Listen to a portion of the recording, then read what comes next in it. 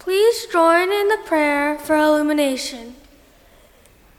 Lord, open our hearts and minds by the power of your Holy Spirit, so that as the Scripture are read and your word is proclaimed, we may hear with joy what you say to us today. Amen. When they had crossed, Elijah said to Elijah, "Tell me, what may I do for you before I am taken from you?" Elijah said, "Please, let me inherit a double share of your spirit." He responded, "You have asked a hard thing. Yet, if you see me as I am being taken from you, it will be granted you. If not, it will not." As they continued walking and talking, a chariot of fire and horses' fire separated the two of them. Elijah ascended into the whirlwind into heaven. Elisha kept watching and crying out, "Father, Father, the chariots of Israel and his horsemen." But when he could no longer see him, he gasped his own clothes and tore them to pieces. This is the word of the Lord. Thanks be to God.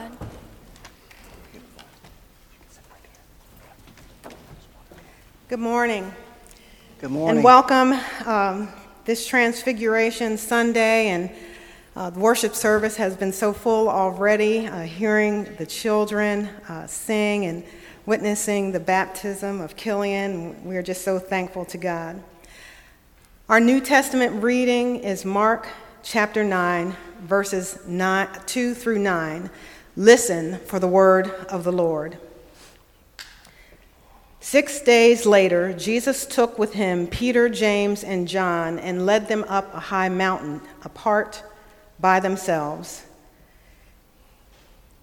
And he was transfigured before them. And his clothes became dazzling white, such as no one on earth could bleach them. And there appeared to them Elijah with Moses, who were talking with Jesus. Then Peter said to Jesus, "Rabbi, it is good for us to be here. Let us make 3 dwellings, one for you, one for Moses, and one for Elijah." He did not know what to say, for they were terrified. Then a cloud overshadowed them, and from the cloud there came a voice, "This is my son, the beloved. Listen to him." Suddenly they looked around. They saw no one with them anymore, but only Jesus. As they were coming down the mountain, he ordered them to tell no one about what they had seen until after the Son of Man had risen from the dead. The word of the Lord. Thanks be to God. Let us pray. Thank you, Lord, for your word is a lamp to my feet and a light to my path. Use me, dear Lord, to speak your truth, so all who hear might believe in Jesus Christ as Lord and Savior. Now let the words of my mouth and the meditations of our hearts be acceptable to you, O Lord, our rock and our Redeemer. Amen. Amen. Today's sermon title is Listen to Him. Peter, James, and John are Jesus' inner circle. They were privileged to see the identity of Christ on other occasions. In Mark chapter 5, verse 37 and following, Peter, James, and John witnessed Jesus take the hand of Jairus' daughter, who was perceived to be dead, and commanded her to get up. The 3 disciples were amazed when the little girl got up and walked around. Further along in the Gospel of Mark, chapter 14, verses 32 and following, Peter, James, and John are the companions Jesus takes with him at his worst and most vulnerable and apprehensive moment in the Garden of Gethsemane, as he fights back anxiety and agonizes over the inevitable persecution and death awaiting him in Jerusalem. Here, In Mark chapter 9, the scripture tells us that after 6 days, Jesus took Peter, James, and John up a high mountain where they were alone, and there Jesus' inner circle of disciples witnessed his transfiguration. Note that the phrase, after 6 days, was in correlation to Jesus and his disciples previously traveling through areas of Caesarea Philippi and the conversations that took place during their travels. At that time when they were traveling, Jesus questioned the disciples about his identity. Who do people say I am? To which they replied, some say John the Baptist, others say Elijah, and still others, one of the prophets. But when asked directly, Peter responded, you are the Christ. Also, 6 days prior to Jesus, Peter, James, and John ascending the mountaintop, Jesus foretold his death for the first time, and Peter privately rebuked Jesus for his prediction of his death. In turn, Jesus rebuked Peter in front of his fellow disciples. These conversations among Jesus and his disciples highlight the fact that Peter was able to identify Jesus as Christ. Yet neither Peter nor any of the disciples understood or could come to terms with the reality of Jesus' mission, his life, death, and resurrection. Peter, James, and John witnessed the miraculous transfiguration of Christ high on a mountaintop. The meaning of the Greek word for transfiguration is to become radically transformed. Jesus' clothes became dazzling white, whiter than anyone in the world could bleach them. And at that moment, Jesus' divine nature was revealed to the disciples, and there appeared with them Elijah with Moses, who were talking with Jesus. And let me tell you, that's when Peter sprang into action.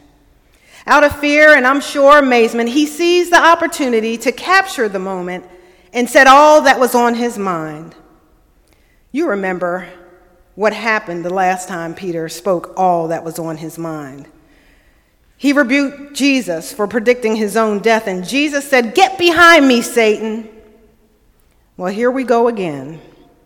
Peter said, "Rabbi, it would be good for us to be here.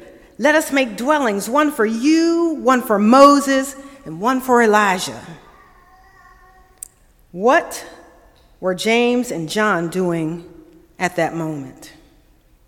They were probably scared speechless, but poor Peter should have read the room, or the mountaintop in his case. No sooner than when Peter finished his proposal to make 3 dwellings, a cloud covered them, and a voice said, "This is my son, the beloved. Listen to him."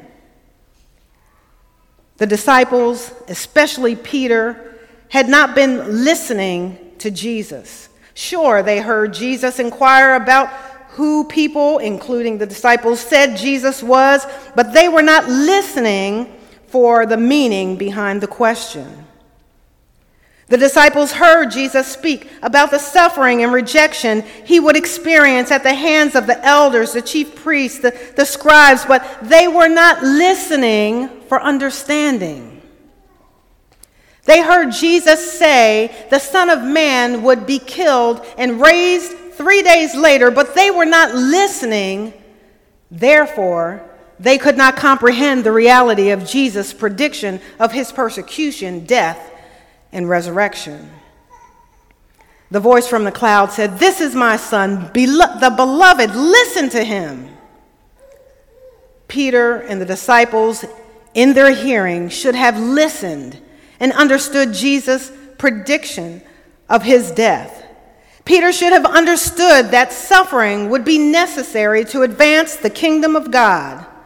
When faced with the possibility of suffering, Peter elected to maintain the transfigured status quo that would keep Jesus, and most importantly, those who believe in him, dwelling in a stationary and trouble-free spiritual existence on the mountaintop. Mark's unflattering account of Peter's generous offer suggests that the disciples must listen to Jesus and not shelter themselves from a transformative imitation of Jesus' ministry. In our Old Testament reading this morning, Elisha was greatly rewarded because he listened to his master, Elijah, and was faithfully attentive to him. And 2 Kings 2 and 3 shows Elisha's understanding that his master would soon be taken from him that day. Therefore, Elisha stayed by Elijah's side. Elisha was obedient to his master. And when the time had come, Elijah said to Elisha, "Tell me what I may do for you before I am taken from you." Elisha said, "Please let me inherit a double portion of your spirit." What a big request. You see, unlike Peter, Elisha was listening to his master and perceiving the reality of his departure. So when Elisha asked for the twice the spirit of Elijah, he was investing in his spiritual future. Peter and the disciples, like many other Jews of their time, were looking for and awaiting the arrival of a long-promised Messiah. They were looking for a mighty warrior, a king, someone who would bring them the glory of yesteryears. They were not looking for a suffering servant who would die on the cross. Jesus took Peter, James, and John to the mountaintop to witness Christ in all his glory. Dazzling white clothes, reminiscent of the glory of God, witnessed by Moses in Exodus 33, as God passed by and Moses caught a glimpse of his back. Also in Daniel 7 and 9, where an ancient one took his throne, his clothing was white as snow.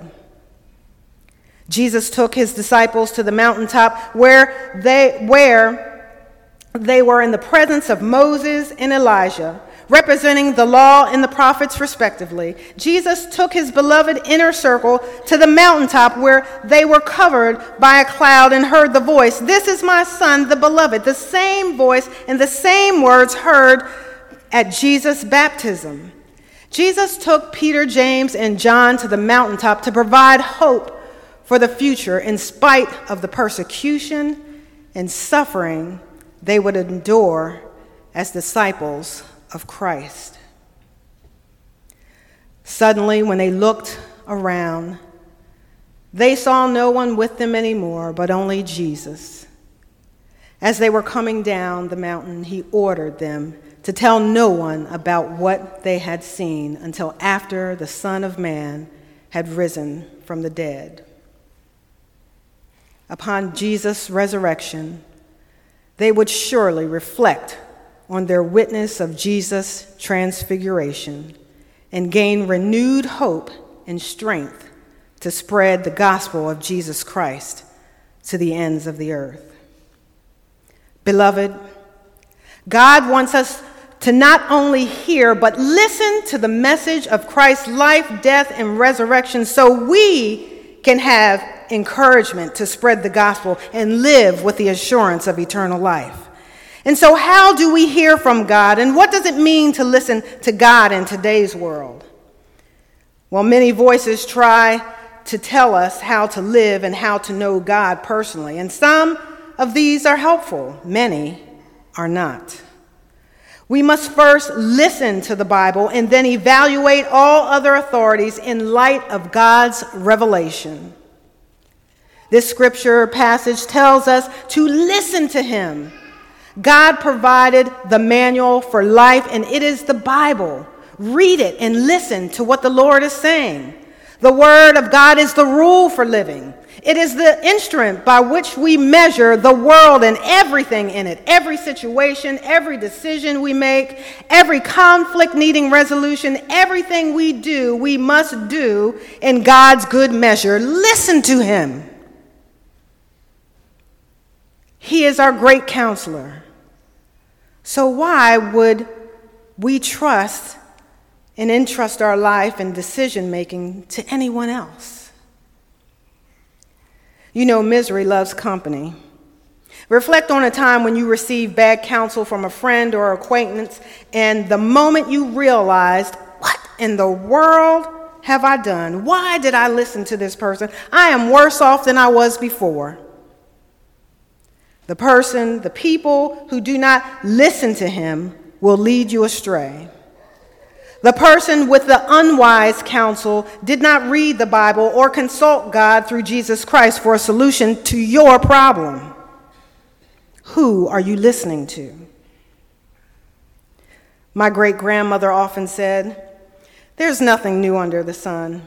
And as a kid, I used to think, oh, what is Grandma talking about? I didn't understand what she meant then, but as I grew older and wiser, I appreciated the statement more and more. There really is nothing new under the sun. And if you take the time to read the Bible, you will find this to be the case. In the Bible times, there were crimes and thieves and murderers and adulterers, idol worshipers, rich people, poor people, national and international wars and conflicts, bad things happening to good people, and bad people, as the saying goes, were getting away with murder, just the same as today. Listen to him. If you take the time to read and study the Bible, you will learn how to deal with the challenges of life as well as find joy in living life in Christ. Read the Bible, listen to him, and rely on God's good counsel in good and difficult times. How do we hear from God and listen for God's meaning in the world today? Through prayer. Last Wednesday night supper program, we heard an amazing presentation from Jessie Mejias of Sonadia Prayer Counseling. She talked about two-way journaling, where you journal your prayers to God, then listen and record God's response. You see, if we listen, God will speak to us not only when we read the Bible, but also when we pray. Prayer is our one-on-one time with God where we can praise him for the miracles and blessings in our lives, or we can lament the struggles that we face from time to time. Prayer is marked by variety and encompasses petition, including intercessions for others, complaints, praises, thanksgiving, and confession. It can be verbal or nonverbal communication. As speaking to God rather than about God, prayer expresses most clearly what is believed about God and serves to effect the personal relationship that exists between God and his people. The two poles around which all forms of prayer turn are praise and petition. Praise is to honor and ascribe worth to God.